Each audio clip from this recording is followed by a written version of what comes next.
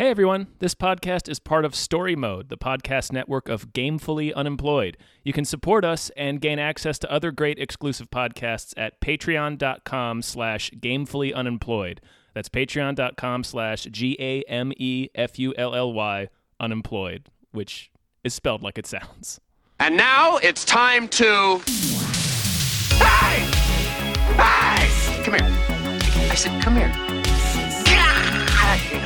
Jason! Recycle. Reboot, reuse, recycle, right? Isn't that what Yeah. Look, here's what's important. Because they will have read the name of the show. Mm-hmm. They will have seen the logo. They will have heard the credits. Mm-hmm. What they don't know is that this is all thanks to our special Patreon producer, Dr. DNA. Thank you very much, Doctor. Thanks, Dr. DNA. Dr. DNA has quested us with a very simple task. We are to watch a movie and then watch its remake. Yes. You might remember a show we did called Duology Theater, where we watched a movie and its sequel. Mm-hmm. This is similar-ish, and that we're, and that we'll be watching two films and comparing them. Yeah, with these episodes will always come out in pairs. For example, this episode, as the title I'm sure suggested, is about the 1969 film True Grit. Mm-hmm. And we have some sections that we're going to go through just to sort of make it easier to fully appreciate this movie and compare it to the remake. I did a lot of thought, Tom, into like what are we gonna achieve here by doing this, by watching movies and their remakes? Well, I think what I would assume the idea would be is to talk about which one is the better version and why, or if the two films can coexist because they're so different or different enough. That's the thing, is that because sometimes they are.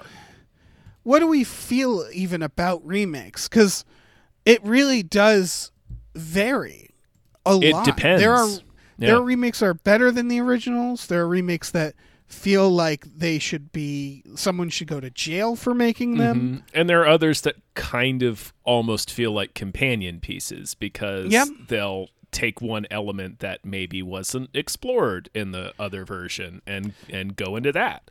And ultimately, I think people got very mad at remakes for a while, but we've been with them for a very long time. They used to remake stuff even more frequently. Yeah. Like oh gosh, I mean a lot of Wizard of Oz. Wizard of Oz. They made a bunch of those. Yeah. I mean, I guess that's an adaptation. Maltese Falcon is a remake. Right.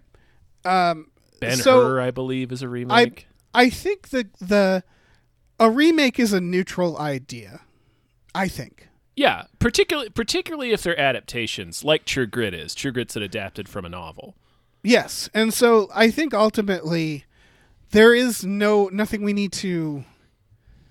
there isn't meaning. There isn't a deeper meaning. I guess that's where I was getting at, is like, what does this show need to accomplish in terms of talking about remakes? I don't think it needs to say... concept. Yeah, I don't think we need to come to any kind of conclusion about the concept of remakes. It's just sometimes they work out and sometimes they don't. Yeah. And so this is probably just going to be some fun. Yeah. I do think we're going to what I am interested in is when we get to the remake portion. When we start talking about the remake and what it means versus what the original means, we're going to learn probably I think what makes it interesting is when a remake is done way later, we get to sort of see how the morals of our time have changed, or of that time has changed, what it says about us, because we're telling the same story in a new era, and our sensibilities are different. So I think we're going to get a lot of interesting stuff there going forward. But I don't know. Mostly we're going to have some chuckles, right? Yeah, it's going to be some chucks. We're going to have chucks. some grins, some gigs. Yeah, grins and gigs. Anything else? Just those three? I think just those three. All right. Let's dive into fucking True Grit then. Yeah, man. This is directed by who directed this? Henry Some guy. Hathaway. Okay, some guy. Nobody you would immediately think. Like you would. Yeah, you I mean, guess, he's you guess done- like I don't know, John Ford. No, Yeah. No, the motherfucker's done like 70 films though. of course he has. All these motherfuckers. Yeah. Let's start with the plot, I guess, for people who haven't seen it. I would say, do people need to see this? I think people need to watch one version of True Grit. It's a good story. Yeah. Yeah, I'll say this at the top of it. You can watch the version that doesn't have a white supremacist in it. Like that's John Wayne, you know. Oh. Not great. He's not great. No, he's not great. He's not great. I mean, he's dead, so He's super you're not gonna dead. you're not gonna give him He's money been by dead seeing for like this. way long. Most people in this movie are dead. His last movie had a young Ron Howard in it. That's how dead he is. This movie has young Robert Duvall and young Dennis Hopper in it. Yeah. He's next level dead. Yeah. Oh yeah. It's so He's super been dead for like 1,000 years. Yeah. So you're not giving him any money. I don't think. I don't know how the afterlife works. I don't think you get money. Yeah. I think you may get like a preloaded card when you first show up, but I don't think Right. I don't think you can refill it. The remake, of course, that we'll get to is the Coen Brothers remake done. I don't know when. Recently, right? Like 2000. It feels like a 2014, 2015. 2010. Jesus Christ. Mm-hmm. That's like 11 years ago. That sucks. It's a lot like that. Yeah. But this, had you seen this movie? Yes. But not. I don't think since I was a kid. Oh, okay. It's one of those movies that like I'm very familiar with the box art because it lived on my parents' shelf. Right. I hadn't seen this movie. I haven't seen too many John Wayne films. I had seen his final one, the Ron Howard one, The Shootist. The Shootist, yeah. Which I enjoyed. It's a good movie. I've enjoyed 100% of the John Wayne films I've seen, which are 2 films. This and The Shootist. You haven't seen The Searchers? I don't think so. I'm not a Westerns guy. Hmm. And even this movie... all right, let's get into the plot. Okay. For people who don't know. Yeah. You want to tell it? You want to say the plot? Should we say it together at the same time? Yeah, we should just shout it. We should try to drown each other's voices out. Okay. No, I'll Plot fight! Plot fight! So the movie is about Maddie Ross, who is, I think, 14. She's a young teenager. Her father gets murdered by this real piece of shit named Tom Chaney. Yeah. And nobody seems terribly interested in catching him. Because we're in, I forget when this takes place. It's in the old goddamn West. There's cowboys and It's shit. it's There's fucking cowboy time, man. When you could just ride off into the mountains and just nobody would ever find you. We're still like battling with Native Americans. Like, yeah, and they're both Rooster Cogburn and LaBeef are Civil War veterans, so it's like the 1880s. Yeah. So she hires this real cantankerous coffin nail of a son of a bitch named Rooster Cogburn. Right. To track, he's a marshal. She hires him to track down Chaney and bring him to justice specifically for her father's murder. And they encounter this other guy named LaBeef, who's a Texas Ranger who is also hunting Chaney, but because Chaney killed a senator and like the senator's favorite dog, I think. Right. So at first she's like, well, all right, yeah, sure. You seem to be a person of means and skill that's a little more put together than Rooster Cogburn. And then he's like, well, no, I'm going to take him back to Texas so he can hang for killing the senator. And she's like, nope. He's also a weird creep. He is. He's a weird blowhard that like, there's a scene where he first meets her and they're talking and she starts dunking on him because he talks a mean game, but he's really just kind of full of hot air. He's kind of a fuck up. And then he has this incredible line. It's like, I had a mind to steal a kiss from you, and now I just assume smack you or whatever. And then she's like, oh, either proposition sounds equally as distasteful, something like that. Basically, Yeah.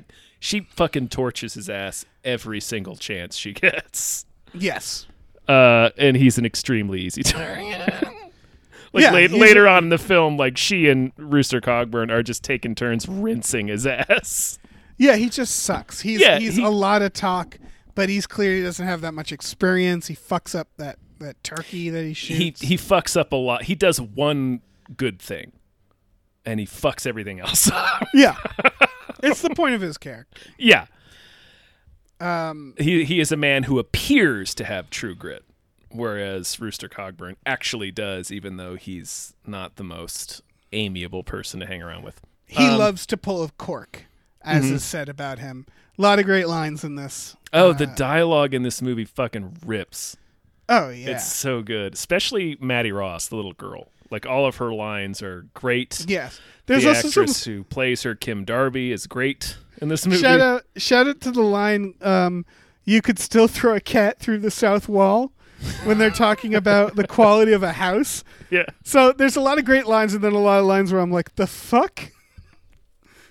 Yeah, there's a couple of bits of like dated slang where it's like, I don't know what you mean. Yeah, I don't know what the fuck. Also, I love the line, I ain't scared of no booger man. They keep talking about a booger man. Oh yeah, And that got me. because it's fun. Yeah, you're no bigger than a corn nubbin. Which I am going to use that line on a cop, hopefully. Yeah, ideally. Yeah. Anyway, sorry. Anyway, I mean, the digress. three of them just set off into the. I don't know where they are. Yeah, they I into think the west. it's like Oklahoma, Wyoming, somewhere around there. Yeah. It's in the Midwest. They head out to find Cheney. They track Cheney to this notorious gang, the Ned Pepper gang. Ned Pepper is played by Robert Duvall. Just looking incredible. He's like 28 in this movie. It's amazing. He's looking like a real dirtbag. Dirtbag Duvall. Dirtbag Duvall. It's a slight upgrade from his look in To Kill a Mockingbird. Yeah. So they basically have to kill Ned Pepper's entire gang to get Cheney. In the conflict, LaBeef is killed. Maddie gets bit by a rattlesnake, and Rooster has to ride her back into civilization. Rides her pony to death to get her there, but gets her there. She recovers, and they become BFFs for life. And she's like, I will grant you the greatest honor. I will bury you next to me. Mm-hmm. Which, it was a simpler time. It was a simpler time. Yeah, you could just go in the mountains and disappear from the law forever. You could just change your name and grow a mustache, and they would never fucking find you. Oh, yeah. Fucking fantastic. It's incredible being alive in the 19th century. Yeah. Also, I guess spoilers for True Grit, a film from the 70s. Well, 60s, technically. 69. Yeah, it's the 70s. Is it? I feel like 69 is still the 60s. No, it's just like whatever. Would you call 1999 the 2000s? I round up. Or is 1999 the most 90s honestly, year ever? Honestly, I would say that's the 2000s in a way. I know what you're getting at, which is that it's the way generations work is you shouldn't round up. You should round down. Because I would say 2001 is still the 90s in its own way. Because you're coming off of the 90s and you still have 90s sensibilities. And we're still getting a lot of movies that look like Mystery Men in 2001. Yep. And then something happened and we changed. Yeah. But like it's still Lord of the Rings came out. That's what it was. That's what it was. Well, you look at like the early 80s and you're like, oof, yeah, you're still hungover from the 70s. It's just, yeah. Yeah, you watch like a movie from 1981 and you're just offended. Yeah. It's like, this is the 70s. This is bullshit. Right.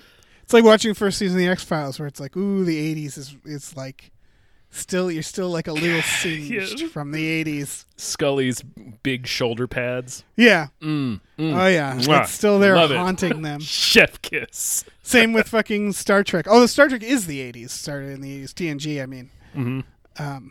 What were we talking about? The movie True Grit. Mm-hmm. Uh, You were saying something about this being from you were saying spoilers for a movie from the 70s, and then we just went to Jupiter. Yeah, that's after fine. that. That's gonna happen. Look, that's gonna happen. I guess let's get into the next section. We covered the plot. Let's talk about the people. This is where we discuss, the cast. This is, of course, a John Wayne film. Mm-hmm. One of his. This is the only movie he won an Academy Award for. Really? Mm-hmm. Okay. That's fine. Yeah. We mentioned fucking Robert Duvall. Dennis Hopper is the one that I literally had to rewind because I missed it. Because he's like a long hair.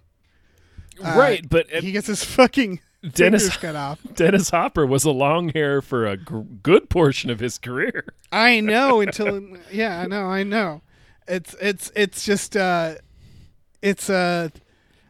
he's so young. He is. Just passed me right. It's doubly shocking because he is like in his 20s in this episode, but also he is still visibly Dennis Hopper. I like that you call it an episode, but yeah.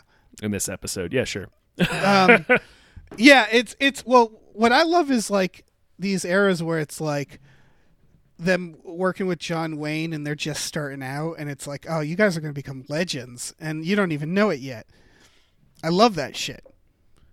Yeah, where it's like apparently Wilford Brimley is in this movie somewhere in an uncredited role. Yeah. Oh man, I definitely didn't see him. We should probably mention Glenn Campbell, who plays LaBeef. Glenn Campbell is a singer. Yes. He did Rhinestone Cowboy. He sure did. He did the title song to this. He was nominated for that. But it makes sense, and we'll definitely talk more about this in the remake. But he's a pretty boy, right? He's a singer. Yeah. He's supposed to be like the dashing, handsome one whose character is not actually all that great. Yeah, who's also a creep. He looks good, and then he's all talk. It's right. He's all talk, no substance. It just it works really well. Who else is in this? I guess we should talk about John Wayne. Our next section is about performance, which is just about how we like the movie and stuff. And I just want to like I said, I've liked all 2 John Wayne films I've seen. Mm-hmm. He's not a good actor, is he? Well, it depends on what aspect of acting you're talking about. John Wayne is only ever John Wayne. I will agree with you there. His acting technique is to yell. I think that's just how he speaks. Yeah, he yells all his lines. He does. He shouts a lot. I think he can play drunk. Yeah. I think John Wayne is good at acting in the sense of he is believably existing in this world, if that makes sense. Like he doesn't feel out of place to me in any of these movies. It's like, no, this is where you belong. I guess it's and we're in talking about performance. This is talking about quality. Mm-hmm. I think it's because even this classic Western still feels dated as a Western. For example, the opening credits, it's such a dated way to open a movie because it's just how Westerns open, with a song and those credits. Mm-hmm. So he fits in the time. But like watching this, like for example, the ending, which is a very emotional ending where she's asking him, like she's saying, I want you to be buried next to me. Mm-hmm. And he's kind of, he's supposed to be touched by it. He's supposed to be this hardened, like gruff cowboy who she kind of finds her way into his heart. It really doesn't read because he's John Wayne. It's like she's acting. It's like acting with a horse. It's like it's got 2 emotions and that's about it. Mm-hmm. You know what I mean? Yeah, I know what you mean. It's just very funny because obviously he's a classic actor, Yeah. but it's just like, oof. Well, I don't know, that sounds all right. I'm going to get up on my horse here and just ride off into them mountains. Yeah. After she's just like very... He says, come heartfelt. see a fat old man sometimes. Freeze Yeah. frame. And it's just like, whoa. This fat old guy is going to jump his fat old horse Yeah. over a fence. How epic would it be if he died doing that jump? Yeah. Like he slams the horse into the fence, flings Kills- off, and his head Kills hits a them rock. both. Kills the horse and himself. Yeah. But I absolutely get the appeal when he says stuff like, fill your hand, you son of a bitch. And Oh, it's yeah. like, oh yeah, John Wayne saying that shit. I get Mm-hmm. it. When he's fucking drinking and playing poker with that dude and the cat, that is, I've had that exact night before. With a cat named General Price. Yeah, big fan of his home life. And that's the thing, is like he can play oddly quirky by still, because he's kind of a blank slate. He's good. You can't tell, like, it never occurred to me that he would be, but he's good at comedy. Yeah. Falling off that horse and like pretending Pretending to be Pretending drunk. And like the look when they call him on it, when he's like drinking, he's like, "Now Ned Pepper's camp is just down there. We're gonna rush in tomorrow morning." And she's like, I forget exactly what she says, but she basically says, "Well, I'm not gonna talk to you when you're drunk, man. It's pointless." And then the beast's like, "You're right. Yeah, it's you get one over on a fool, you're not winning anything." right. And it cuts back to a shot of him where he's about to take another swig, but then he kind of like glares at them and puts the cap back on it and shoves it in his pocket. Right. I like It's a the funny little moment. the drinking arc where she says something like, "I wish you wouldn't drink," or like, "I'll do this if you promise to not drink." And it's like, dude, look, if he stops drinking, he will literally explode. Yeah. Like, this guy has been wet since you met him. Like, Yeah, he's just maintaining right now. and they do the thing where they don't try to make it seem like she's gonna heal him. You know, like that's No. By the way, she does a little bit. yeah, well, that's the point. It's like, Yeah. you know, a little bit. She does a little bit, but she doesn't, fundamentally change who he is. Mm-hmm. But I think part of it is also there's not much in him that really needed to be redeemed. It was just there was the dude, the hero, but just hidden in this gruff bastard exterior, I guess. Right. Yeah, and that goes to the whole themes of the movie, I think. I also want to shout out to Kim Darby. She's the one who plays the girl. Plays Maddie, yeah. Maddie. She she has an X-Files episode? Yes. Yeah, season 8, I believe, or 7. Mm-hmm. So we haven't gotten to her in our other show, but she's still kicking. You know what, I was surprised? I looked up her credits. She is at least not credited to be in the 2010 True Grit, which is weird to me. She is or is not? She isn't. You know, whenever you remake something, you always stick the original actors in it, right? I don't think the Coens do that. Yeah, I guess not. Well, no, everybody does it. It's just a thing people do. Because it's like, yeah, put them in as an extra. Who gives a shit? Yeah. She was Literally, also, who cares? She was also in Halloween, The Curse of Michael Myers. So she's had a rich career since True Grit, is my point. Oh, man, yeah. Yeah. Mm. Yeah, she's killing it. Yeah, as she's Maddie. great. What I'm reading, this is pretty interesting. She was actually 21 when they made this movie. Wow. And she's playing a 14-year-old. She looks like a 14-year-old. She does, yeah. I would not. I mean, the haircut does a lot, but yeah, they give her like the tremendous bowl cut. yeah, they give her the bowl cut everyone had in second grade. A real bummer. If you were, say, in your 20s, it sure would be a bowl That would cut be you a wouldn't want. Fucking bummer. You definitely have to be paid to be having that bowl cut. Poor. And I guess it's the 60s, late 60s, so I don't know what they were rocking back then, so maybe it worked. The part where like she runs into fucking Tom Chaney when she gets kidnapped. But like her performance, you can tell the adrenaline just rushing into her. She's really good. And I mean, yeah, it makes sense. She's an older actress for it. So she had that ability. Because, yeah, she looks young. And so I just thought, like, this is an incredible young actress. Yeah, fucking great performance. Yeah, she's excellent. Yeah. And Glenn Campbell's fine. Yeah. He's fine. Yeah, he took that rock really well. He did, yeah. Yeah. It's fucking we'll talk about this next episode. Head caved in. Yeah. That shocked me. I don't remember that from the remake, but we'll get into that. The endings are different. Pretty different. Yeah. Yeah, we'll talk about that in the next one. I don't know which one is closer to the book though, because I've not read it. Yeah, I'm not going to read the book. There's 2 movies. Yeah, why the fuck would I do that? They already read it for me, and I can just watch that. It's like way less time. Right, exactly.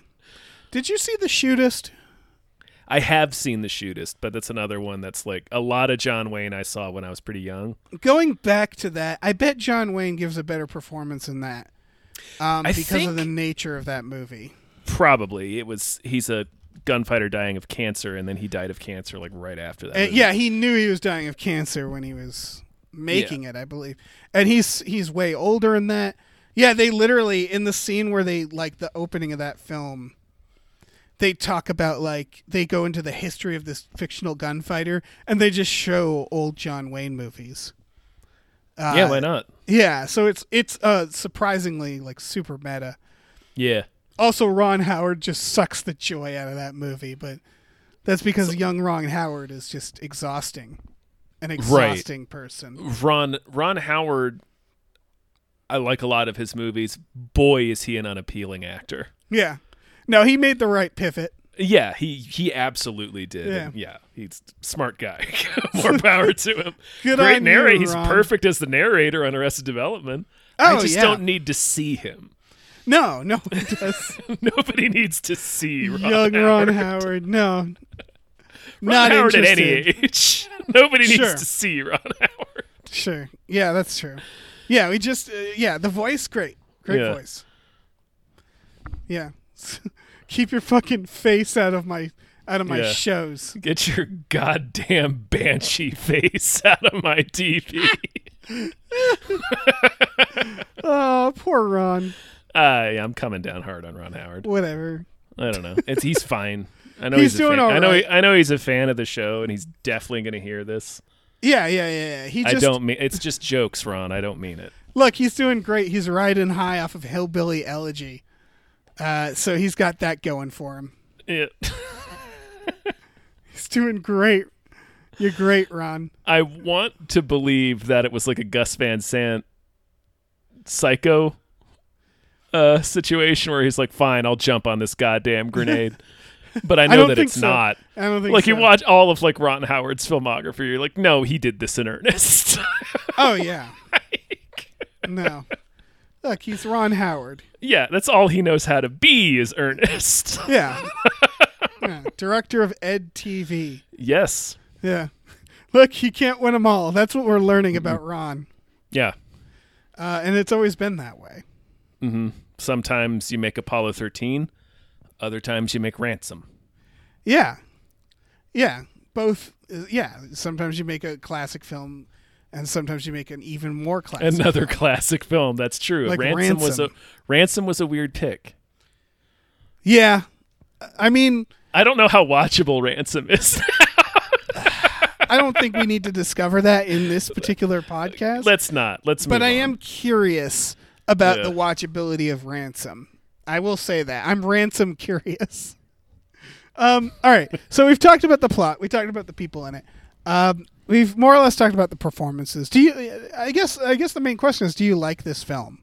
I do, yeah. And I wanted to push back a little bit more against you on John Wayne not being a good actor. I think Well- John Wayne is good at performing. He just doesn't have the ability to play too many different kinds of characters.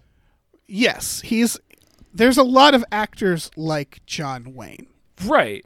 He is an action actor. Yeah, he's like Arnold. He's like Arnold. Like yes, Arnold's but good at being on camera, but Arnold only plays a couple of kinds of characters. Yeah, you should watch Maggie. I haven't watched Maggie in a while, but I remember being impressed that Arnold could play roles like that.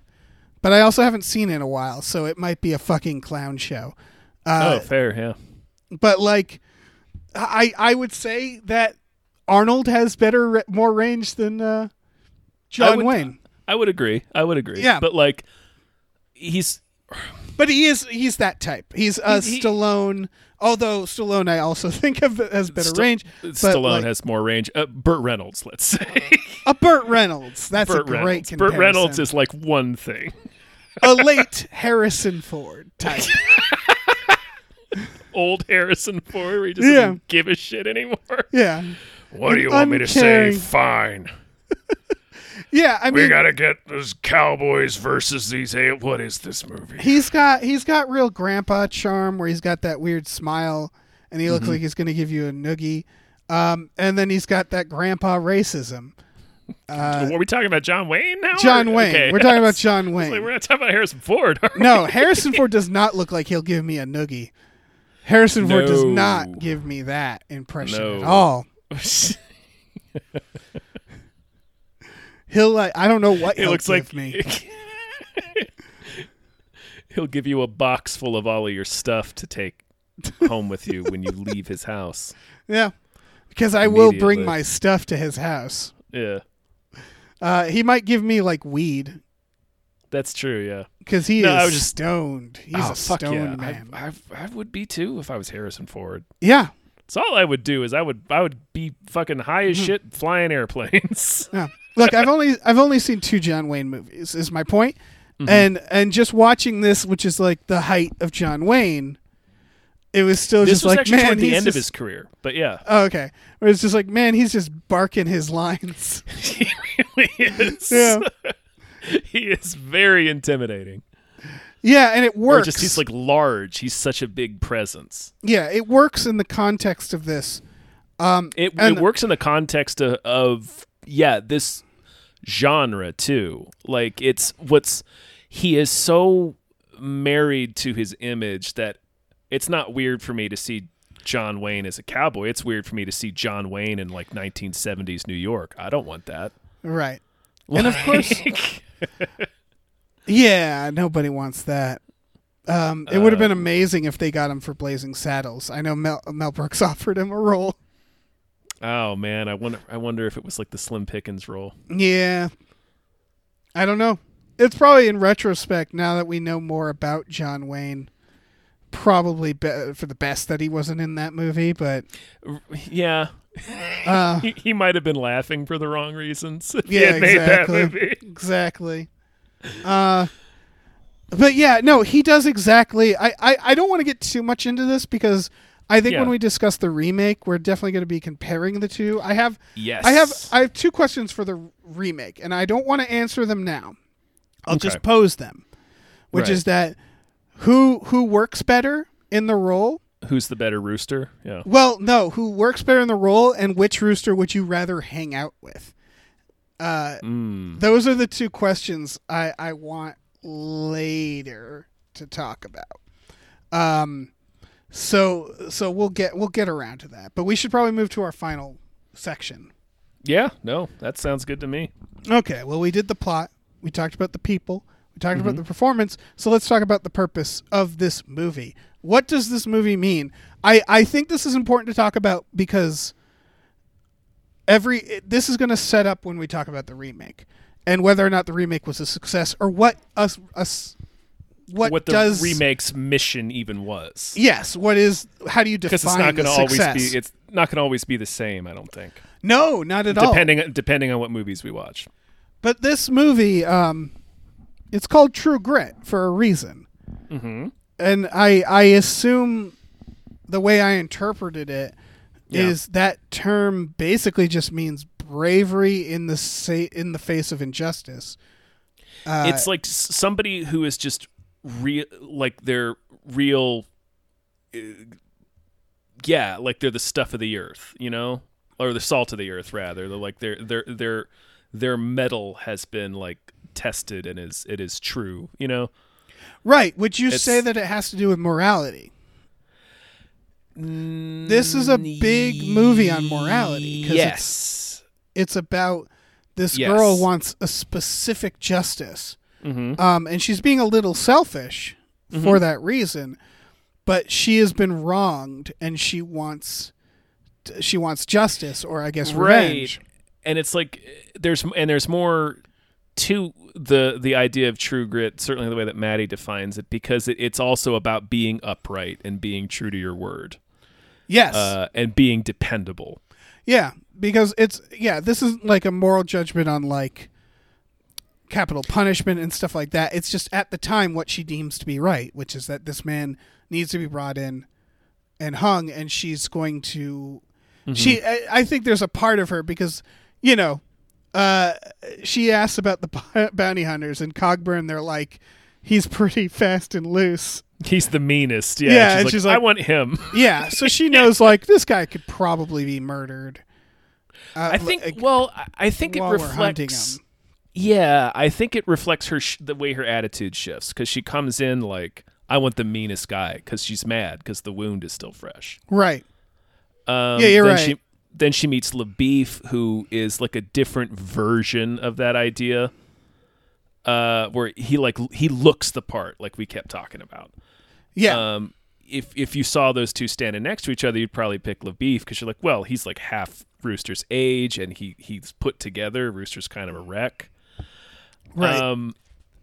But then as she travels with them, she learns that Rooster, even though he's kind of cantankerous, not really that badly though, because he really enjoys her company for the most part.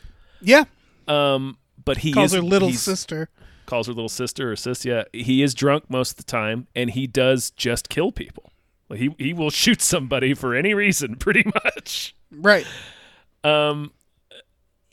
He has a more flexible definition, a flexible sense of morality that kind of pushes against her initially, but then as she's traveling with him, she realizes that LaBeef kind of represents a false version, right, of true grit, whereas Rooster, even though she doesn't agree with him morally on everything he does, like there's like a consistency.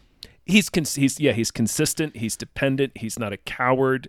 He doesn't talk shit that he can't back up. Like, he is who he presents himself to be. It's just he doesn't look the way she pictured it, and he doesn't have the same moral sensibilities that she expected somebody of that kind of character to have. Like, he really demonstrates his character, and LaBeef kind of demonstrates his lack of character. And it's sort of like the idea of, well, somebody who embodies this idea of true grit isn't always going to look like the way they're supposed to look in storybooks, or the way they look. Like, she's like a pretty big on morality, so the way they look in the Bible or something, you know, he's going to look kind of like this asshole. Right. And I would argue LaBeef slowly earns it. LaBeef does, yeah. LaBeef's not a bad guy. We've been shitting on him a lot. Well, he's presented as a bad guy.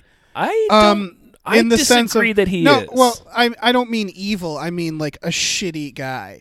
Like him spanking her and like... Yeah, he's not... He's a creep. Yeah. He's a gross creep. He sucks. He sucks. He is possibly an evil guy, but from what we get from him, he's just a shitty guy. Yeah, he just kind of sucks. Yeah. And then at the end, he earns her respect, but he has to die. Mm-hmm. And it's that, and that makes sense. The whole time, of course, the truth of the matter is that, like, at some point watching this film, you realize that the person with true grit is Maddie. Yeah. And you realize that early. Like, she's the ultimate... make it very clear right out of the gate. Yeah. Yeah. And I think what the movie is saying ultimately is that the idea of true grit, the being like not a coward, true to your word, as brave as you can be, do what you can, have some sort of consistent code. It's something you earn at different times in your life and in different conditions. Because Maddie and Rooster cannot be different people, but then you realize that they're extremely similar in that their core is they're built from the same thing. Mm-hmm. Something that LaBeef doesn't have, but you could argue sort of earns something that you see elements of for all the characters, including I would argue the villains. More so Ned. I was about to say Ned, mostly because Ned seems to have principles and is like, we're not going to harm this little girl, whereas Tom Chaney is just a drunken coward. Like the thing that he kills him over is so dumb, and it's supposed to be dumb. The reason Maddie's dad dies. It's like, what is it, like a matter of $6 or something? It's like it's like they walk out of a poker game and he's mad, and he's just like, don't tell me what to do, and like shoots him. Like it's like a drunken argument. And at the time watching it, I was like, oof, that's stupid. And then that's the point. Yeah, it's the point. She stumbles into him going down to the river, and then when she meets him, he's not like this big booger man.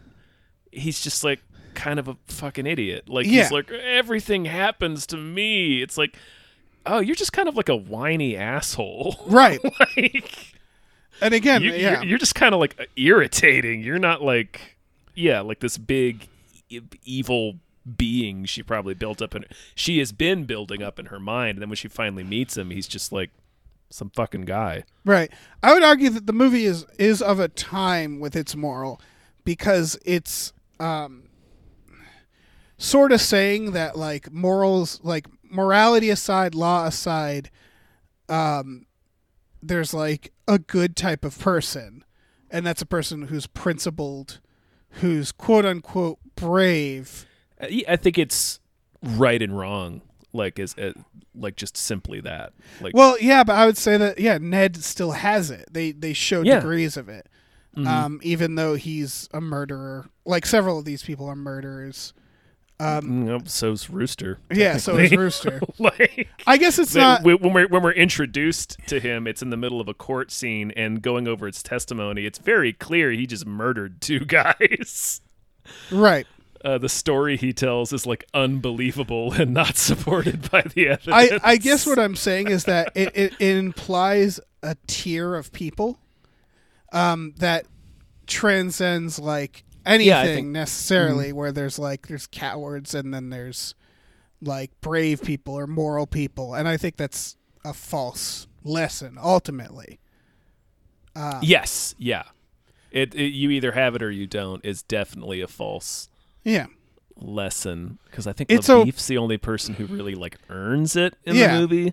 It's okay to be scared. It's okay to fuck up. It's natural. And like this, there's the idea that this character Maddie is just so on the ball immediately in her life is like, it's I don't know, it's a silly idea, but I get the idea that they're going with is that these people have a specific core that they all share. That she, of course, has more than anybody else. Mm-hmm. Yeah, it gets tested more than anyone's too. Oh yeah. Yeah, because she's like every scene almost is like. Well, she's a teenage girl in this time, and so like everybody sort of talks down to her, and the whole idea is she has to work, 4 times as hard. Yeah, and she does, and at the very end, he bets on her life, which is a funny way of putting it, but like he's just like. The lawyer comes and is after she's been bit by a snake. Oh, that's right. The lawyer comes. Who is? Did you recognize his voice? No. That's Piglet. Piglet from Winnie the Pooh. That's fucking weird. Mm-hmm. So Piglet he was just in shit. Yeah. He plays Jack the Ripper in a Star Trek episode. Does he? He does. That's great. And it's Piglet.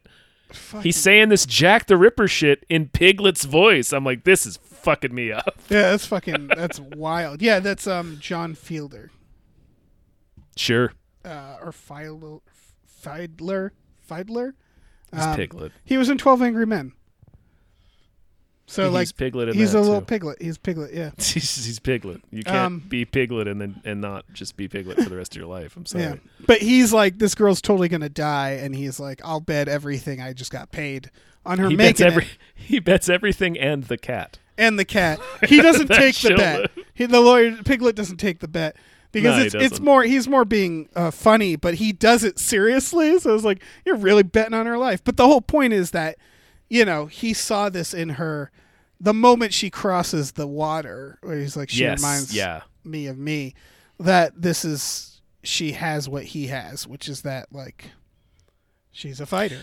You know? Well, it's at least apparent that, she's not just talking. Like, she's not full of shit. Right. She means to do what she said she means to do. All right, going back to the moral, I think what it is that this mentality is often what makes people assholes. Yeah. Oh, yes. This is like the entire thinking behind the GOP. Like, it's I'm going to work for what I have. I'm getting ahead. We're not going to give people handouts. They're going to earn it. You need true grit to get ahead. It's that. This is a really well told story about it. But it's definitely, like, the moral is definitely, I think, wrong. Ultimately, it depends. I think you could make the argument that LaBeef's character means that this movie isn't necessarily saying that you're either born with true grit or you're not, and that's it. Because LaBeef, no, but it's you it. have to get ahead with this specific personality type, and it's the I don't take shit from nobody. Maybe personality. I think it's more about. You can definitely. I mean, that's definitely valid. That is a valid way to look at this movie. I should say that. I think this is. I don't know if what I'm saying is something that people would get from the movie.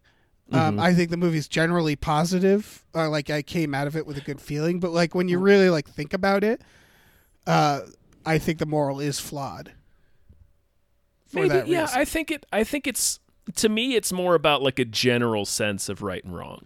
So it's less about there's either people with good hearts or people with bad hearts, and you have to not take any shit. It's like, no, you just have to keep doing the right thing and keep being true to that, and I should say the people around you will see that. Yeah, I think it's more that this is where you start to go down a bad road. Oh, I completely agree that your reading of this movie is valid and is probably the way that many people read this movie. Right. But I think you're also right that the intention of this film isn't necessarily that. It's just to show. I think the main point of this film is to just show this idea that transcends all these different types of people. Yeah, exactly. This sort of connection. Maybe it isn't. I don't know. Maybe at the time they weren't thinking in that sense. They were just like, this has appeal because it's about a little girl teaming up with John Wayne. And that is compelling. Like, that alone is compelling, right? Yeah. Like a buddy cop way. Yeah. Yeah, exactly. Yeah. They were like, it's either this or we're thinking of doing a dog. But we went with this. Yeah. Maybe the cat. Maybe they're going to do the cat at first. Sure. He teams up with a cat. That's what won fucking Art Carney an Oscar. Yeah. Sure. Wait, what? Yes. All right, moving on. Movie about him going on a road trip with a cat. There's a movie about that? Mm-hmm. Oh, man. I guess I'll have to see that. Yeah, you probably should. It's an Oscar-winning movie. Why? Why is it Oscar-winning? I don't know, Dave. They probably figured they weren't going to get a chance to give Art Carney one again. Oh, no. Which I think might have been a little bit from what was behind this movie. Behind John Wayne winning for this movie anyway, because he's fine. Like, he's John Wayne. He's not any more John Wayne than he was in all of his previous movies. Oh, that was actually going to be a question of mine. Is this... Okay. Yeah, I'm sure he's the same. in terms of a role that he's playing, this felt complex. Yes. Yeah. He couldn't. That's why I was like, man, he can't quite do it. But it did feel like more complex than what I imagine his other movies are, because he does not play a heroic character in this. He plays like kind of a shitty. Like the first scene is him in the court, just sort of bending the truth. And he's just like clearly like this old guy who's got the drinking problems and is out of shape. And this is about the idea again of him having like, because that's the thing, is both him and Maddie are both kind of like physically outmatched. Yeah, and that's the point. Is that they're both at the age where nobody respects you, at least in that exactly. way, or in most ways actually, where people just don't respect you. Exactly, but they both have that true grit. They're at two different points in life. They're both points where people have written them off, but the idea is them both proving themselves to be capable. Yeah, and so John Wayne is often referred to as a fat old man in this, and so it was like, this isn't the John Wayne I assume most of his career he was like. No. Like I said, this is like the most iconic he is for me, but this isn't what I imagine most of his career is. So it does seem like a more complex role for him, the same way The Shootist is. Yeah It's about dealing with age. So I don't know. I guess my question is this the most complex role, or one of the more complex roles for him? It's definitely one of the more. Yeah. Okay. Like the scene where he's hanging out with the cat is like genuinely endearing. Yeah. No, it's one of his more interesting characters for sure. Yeah. Yeah. So I get it. I get why they gave him the award for this, because like you said, they probably were like, he's on his way out. Yeah. This is probably peak him. Mm-hmm. And it's about old cowboy with one last fucking adventure in him. Pretty much, right? Yeah. Yeah. Yeah, no. That's it. Yeah. He's real gritty. He's true gritty. Yeah, he's true gritty. Robert Duvall dies. Yeah, he does. Yeah. God damn it. Fucking Dennis Hopper. Oh, God. Just if I don't know, if you haven't watched this movie, you should probably check it out, but at least watch Dennis Hopper's scene. Yeah. Watch him get stabbed. Yeah, super stabbed, and he has a dramatic death. And again, it's Dennis Hopper, like, showing that it's like, oh man, this guy's going someplace. He's doing a scene. Yeah, with John Wayne. Fucking John Wayne. Who's again, he's like a McDonald's statue. Like he's just like fucking, he's stiff and he does like weird gestures with his fucking arms, and he's like, yeah, he does. That's just John Wayne. Yeah. He does what he knows, and he's doing it fine. It's great. Yeah, he's leaning into it. All right. Any more thoughts about True Grit?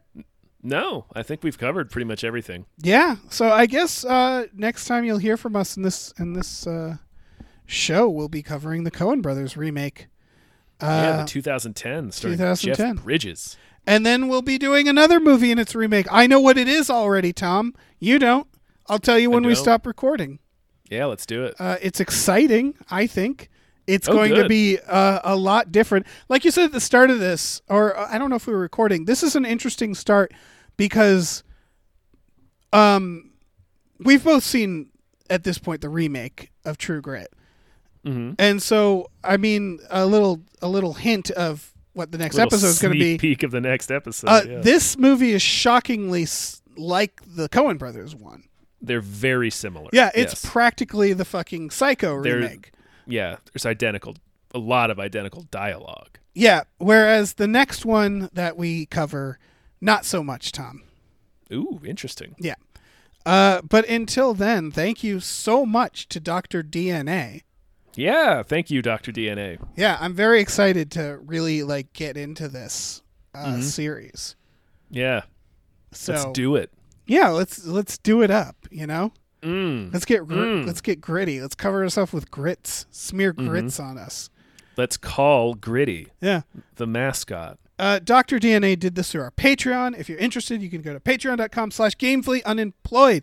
We have exclusive podcasts on there, like Tom and Jeff Watch Batman and Fox Mulder is a Maniac. We have a tier where you can have your own podcast produced, such as this one. Yes. There's also a We Just Watched tier where you can have custom We Just Watched episodes. There is a tier where you watch movies with us every Friday night. There's all sorts of stuff you want it. So many tiers. So many tiers. Falling like rain. Yeah. We also have a store, tpublic.com/stores/gamefullyunemployed, where you get t-shirts, masks, mugs, stickers, posters, all kinds of things. So check that out. Yeah. Do it. Do it. Check it out. Do it. Do. All right. That's it. All right. Fine. Bye. Bye. That's not my fault. I'm just stating a fact. This guy changes his own motor oil. That's okay, but trashing it here is not. It's not. Ugh.